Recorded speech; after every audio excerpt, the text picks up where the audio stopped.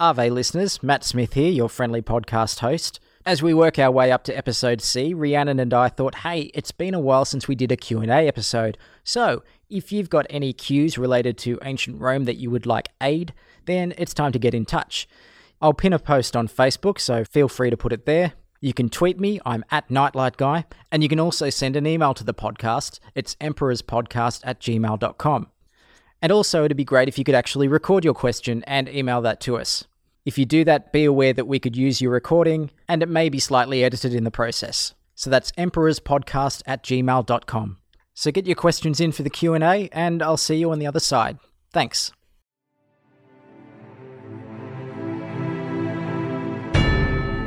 Ave, and welcome to Emperors of Rome, a Roman history podcast from La Trobe University. I'm your host, Matt Smith, and with me today is Dr. Rhiannon Evans, Senior Lecturer in Classics and Ancient History at La Trobe University. This is episode XCV, the first triumvirate, which I know technically is not a triumvirate. Thank you, Rhiannon. The Roman Republic is now at a point where it can be easily manipulated, in particular if powerful people decide to come together to further their interests, which is exactly what Caesar, Pompey and Crassus have in mind. Here's Rhiannon Evans. The first triumvirate is formed in 60 BC, and it's an alliance between the three most powerful men in Rome at the time. That is Caesar, Pompey, and Crassus. And we call it the first triumvirate. We really shouldn't call it that. It's a total modern made-up name, because a little bit later there is a triumvirate that we call the second triumvirate that really was the first triumvirate. It's a pact between these three people. It has no formal context. It has nothing to do with anything written down and signed and sealed. But they decide that they will support each other to their own ends. So basically, they're kind of going around the Senate. You know, if you work for an organisation and there's a group there that makes life hard for you, then you just kind of try and work around them and not let them know what you're doing. This is what these guys are doing. Caesar, Pompey and Crassus have decided to ignore the magistrates and the Senate and basically act extra-constitutionally. This is something that's extra-constitutional. It has no place in the Republican Constitution, so it's absolutely an important step in the fall of the Republic. All right, so for context, though, I will name this podcast episode The First Triumvirate. So I'll allow that. Thank you for saying that my podcast title is invalid. Can you give me some context on how these three men knew each other and how they managed to have a voting bloc? Because none of them have the veto when they decide to make this triumvirate. None of them have that sort of power. So is it that they've got the alliances of other senators who would want to stay on their side, so therefore you've got a big voting bloc and you can manipulate the Senate that way? How did they think that this would work? Well, they don't particularly need a huge amount of votes in the Senate. The Senate doesn't get to vote. Yeah. Remember, it's the people who get to vote, and to vote in magistrates in particular, although it's true that the Senate, being of the propertied elite, their votes are worth more. How do they know each other? The Roman elite's very, very small. Yeah. And these are the men who've had the most success recently, and in Crassus's case, have the most money. He's absolutely the wealthiest man in the world. But remember, he had a lot of military success in the 70s, Pompey more so in the 60s. It's going to come up for Caesar in the 50s in Gaul, but he's already celebrated huge military success too. Caesar's still fairly penniless compared to the others, but Crassus is going to help with that. So it's more about ways they can help each other with their influence. They also have the backing of armies. That kind of gives them authority and the ability to threaten people, even without necessarily doing it in so many words. And they do have support within the Senate, each of them individually, and together that's enough to, for example, get Caesar voted in as consul in 59, which means they've got power now. They can get power through Caesar. Caesar can help get land for Pompey's veterans. That's one of the reasons he will support Caesar being consul. So even though on the face of it, and as will transpire in the end, they don't really get on politically, they don't really have the same kind of republic in mind, they won't really get their power from the same groups of people. Caesar always seems to get his power primarily from the people. He's a popularist through and through, or accused of being one. Whereas Pompey will drift towards the optimates. Yeah, absolutely. And I guess you would put Crassus there in some ways too. But as we've discussed before, these are not absolutist political parties, and Pompey, when it suits him, will try and appeal to the people too. Nevertheless, they can do things for each other at that point. So they're a good alliance. They can see advantages to having the other person on board. They can get what they want by supporting the political ambitions of the others. We've discussed Pompey and Crassus in the previous episode, so let's introduce Julius Caesar at this point in the context of who is he coming into the first triumvirate, and I'm still going to call it that, but who is he at this point? Well, he's a, 39, 40-year-old man who has had quite a lot of military success from his very young days. He's come from the west, from Spain now, and he thinks he deserves a triumph. But I think we may have discussed at some point in the past how hard it is to get a triumph. You have to appeal to the Senate, and then they have to decide whether it's going to happen, and you're not allowed to enter the city until that happens. And Caesar kind of makes this appeal for a triumph, and the Senate says, we'll sit around and consider it. You give us all your data. And Caesar says, but I want to put up my hand to be consul next year. I want to put my name on the rolls as a candidate. And they say, well, you have to be in the city for that. So he's essentially made to choose between the two of them. Yeah. And he asks to be put forward for consul in absentia. And Cato essentially filibusters to make sure this doesn't happen. Cato hates Caesar, even at this point, and it's only going to get worse. Yeah. Cato is kind of the ultimate anti-popularis, and he will not give way to Caesar at all. So Caesar has to decide, does he want eternal glory from the triumph, or does he want temporal power, political power now? Caesar is very practical. He decides he'll go for power. So he enters the city, gives up the triumph, puts his name down to be consul, gets voted in as one of the consuls for 59. All right. So he cut his losses. He decided he wanted to be consul more than he wanted the triumph. He can get a triumph at any point after any war. He will get a triumph. Yeah. Don't worry about Caesar. Okay. So he comes into the city and wants to put forward for consul, but he makes a very valuable friendship with Pompey, which will help him out with this. Yeah, it's at this point that they decide that they can help each other in this way, that obviously Caesar is offering concessions, or maybe more. We can call it bribes. He says to Pompey, you support me, I'll help you out with your veteran soldiers. And also Pompey has promised things that he probably shouldn't have done to people that he's been involved with out east, that he's made pacts with, and he's promised them land, power. Yeah, and he's having trouble getting those through. He can't get them through the Senate, so Caesar says, I'll take care of that for you. A new consul can be very helpful for fulfilling these promises. Exactly. Yeah. And of course, then they also have Crassus in the mix. Now, we aren't given a reason why Crassus enters this. No, well, I wonder whether Crassus isn't starting to feel like his power is dropping behind Pompey's, because Pompey has had so much success in the 60s. So maybe he's just trying to get in on the latest cool gig at the school. He can have influence through his money, of course. You need money to be voted in consul. Crassus can help out there. It's really to keep his influence at the heart of Rome. That he's feeling pushed out elsewhere, I think must be the reason. A contemporary writer, Varro, wrote a book called The Tricaranus, which means the three-headed monster, about this pact. So he regarded it as a real dangerous move. And that's a book that we don't have. We don't have it anymore. Probably not even in a monastery somewhere. I'm giving up about that. There's so much Varro and it's all gone. Almost. We do have his book on crop rotations. Yeah, we've got the agriculture book, which is more interesting than you might say, might think. Plutarch, in his Life of Caesar, chapter 13, from subchapter 3, tells us, as soon as Caesar entered the city, he assumed a policy which deceived almost everyone except Cato. This policy was to reconcile Pompey and Crassus, the most influential men in the city. These men Caesar brought together in friendship after their quarrel, and by concentrating their united strength upon himself, succeeded before men were aware of it, and by an act which could be called one of kindness, in changing the form of government.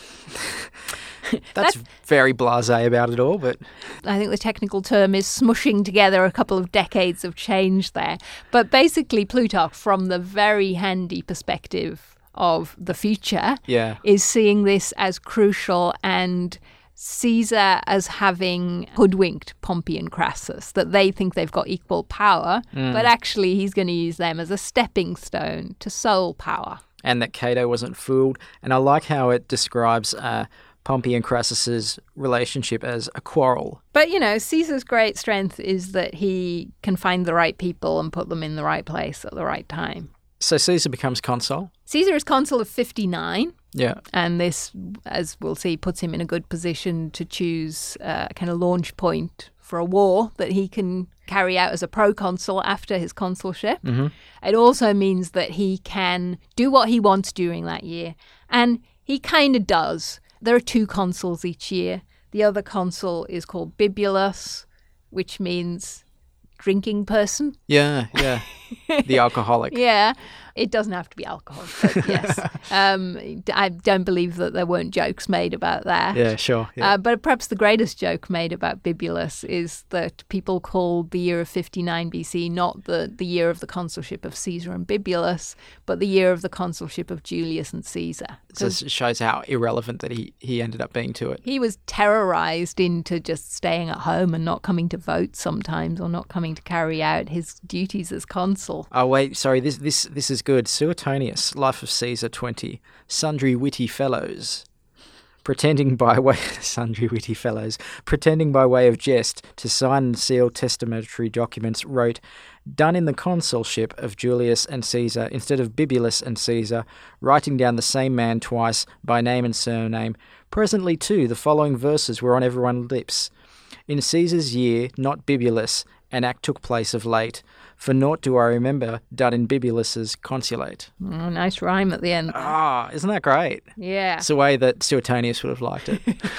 Bibulus is very much on the senatorial side as well. Cato's man. Yeah, exactly. And, they have their supporters throughout the ranks of Roman society, and they've voted for Bibulus. So the chances are, as often with the consulship, you'll get consuls from opposing views, but they're meant to balance each other out. But they can only balance each other out if they can both appear in public. Yes. And Bibulus apparently can't. The year is made initially very difficult by the fact that Bibulus refuses to let any of these policies that Caesar and Pompey need passed. So these directives about kings and allies in the east, or indeed land distribution for Pompey's veterans, Bibulus just vetoes it. There's no compromise going on here. It's become ideological, this idea, anything Caesar puts up, I'm just going to say no to. Yes. Plutarch tells us that Bibulus was essentially pelted with feces in public, which is a bit of a bad review from the crowd. Yes, they throw, presumably, animal dung at him. And it's violent too. He also says the crowd fell upon his lictors and broke their fasces. His lictors are people who are meant to protect him as consul. Okay. And so if you see images of processions of important ancient people, there's always an entourage. Yeah, and the lictors are the people carrying, they look like a big bundle of firewood, but with axes sticking out. And the firewood bit, the sticks, are the fasces, which are meant to represent the lictor's ability to beat up people who threatened the consul. But instead it's happening the other way around. The crowd is attacking them and breaking up the fasces, which are kind of their symbols of authority. What you end up as a result here is Bibulus goes into hiding and essentially withdraws from being consul. What does Caesar do during this year? He helps out Pompey, doesn't he? Absolutely. And he makes that alliance even stronger with Pompey by having Pompey marry his own daughter, his only legal offspring, Julia. Yeah. Because Bibulus is confined to the household, Caesar can just veto anything he doesn't want to happen in the Senate, while not giving Bibulus the chance to veto anything that he and Pompey don't want passed. So already we've got signs here of what we would think of as dictatorship, that one man is in charge at least for that year. And you can imagine how much resentment that builds up. So it's really valuable to have the people on your side then, because it's the people who have done this to Bibulus, but it's Caesar who has the power over these people. Yeah, and presumably through proxies like tribunes. He's always got at least one of the tribunes on his side. And in this case, he has Clodius on side, who's a tribune, who will kind of prosecute this for him and presumably can get people to whip the people up to act on Caesar's behalf. So you don't have to do it directly. Yeah. But it helps that Caesar is always popular with the people.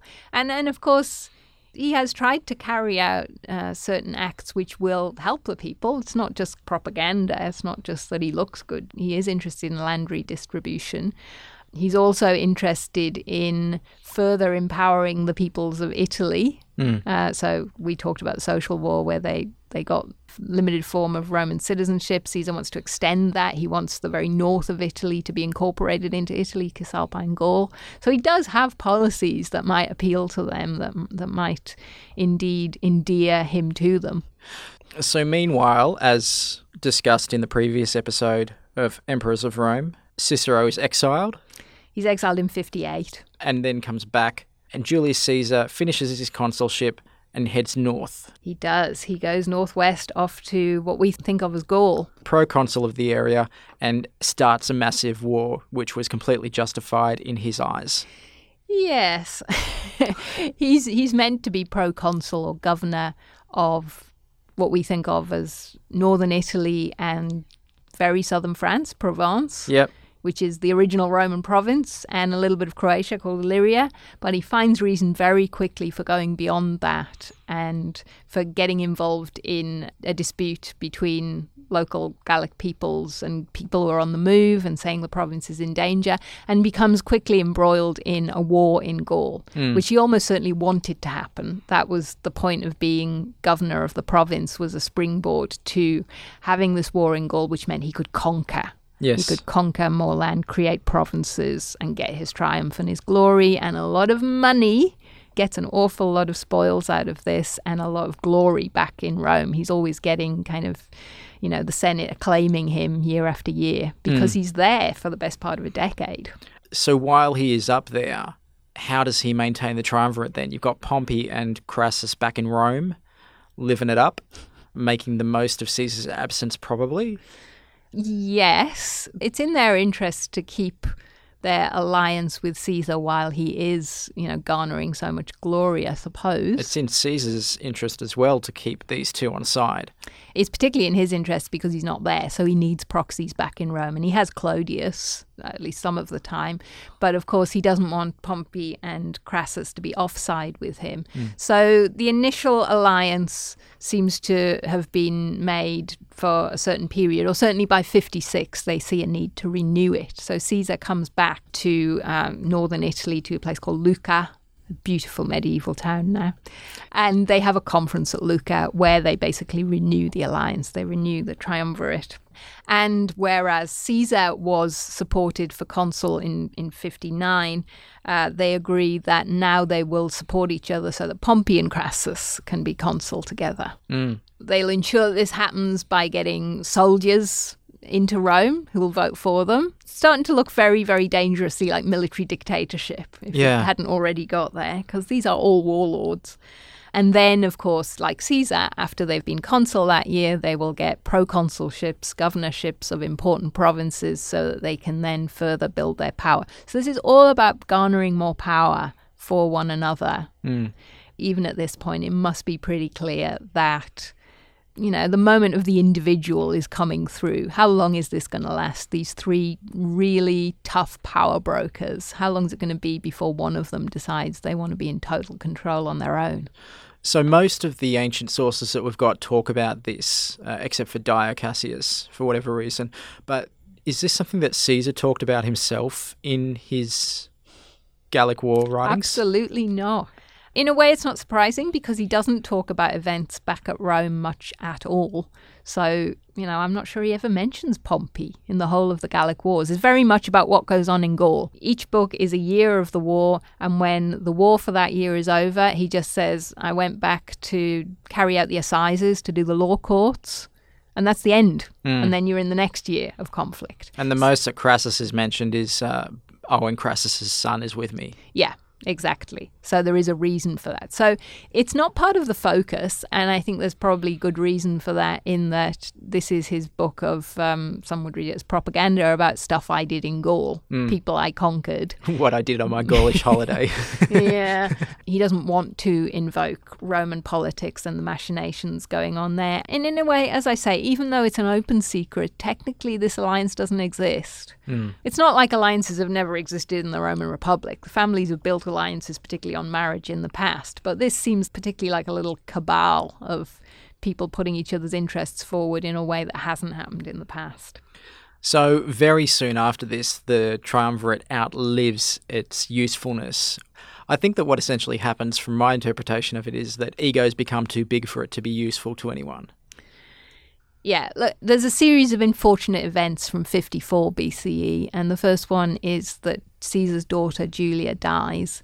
She dies in childbirth, so we no longer have that connection, that marriage connection, family tie between Pompey and Caesar, and that would have been her first child, so there's no grandchild either. This means that she'd performed that work of the glue of holding them together is not there anymore. And that doesn't mean that the alliance wouldn't have continued if there had been a purpose for it. But the fact that the family connection's gone and the purpose for the alliance is starting to weaken as well, because it's clear that Caesar and Pompey are both getting their power from their armies and that they could potentially do it on their own. So they don't need the other person there anymore. They don't have to meet up for family gatherings anymore. That's kind of over between them, just a couple of years after they've renewed the alliance. Plus, the following year, Crassus is killed on campaign out in Parthia, where he has gone after being consul, and he has been decimated at the Battle of Carrhae. This is a huge disaster for the Romans. They lose standards. This is sort of a point of dishonour that's held over them for decades after this. And it's not resolved, certainly not resolved by the time of the death of Caesar. And Does Augustus go and get them? Augustus, well, he negotiates to get the standards back. Did you ask Augustus if he went and got them or if he negotiated? Well, he would say that he went and got them. Didn't he get a triumph out of that? Yeah, I mean, there's a famous statue of Augustus the Prima Porta. And he's got on his breastplate there him going and getting them. It's probably Tiberius getting handed back the standards. Oh, yeah. So, yeah, this was something he celebrated. Sorry, that was just a massive happened. Emperors of Rome tangent. Yeah, it's good you remembered. Yeah, so this is a great disgrace for the Romans. And, of course, it takes away the third member of the triumvirate. Yes. And the source of money. Yeah. Plutarch quote. Plutarch's very cynical about Caesar's motives at this point. He says, and I quote chapter 28 in the Life of Caesar, Caesar had long ago decided to put down Pompey, just as, of course, Pompey had also decided to put Caesar down. For now that Crassus, who was only waiting for the issue of their struggle to engage the victor, had perished amongst the Parthians, it remained for him who would be greatest to put down him who was, and for him who was greatest, if he wouldn't... I can't read that sentence. It's too many clauses. Yeah, Plutarch needs a good editor. Pretty much, they both were suspicious of each other.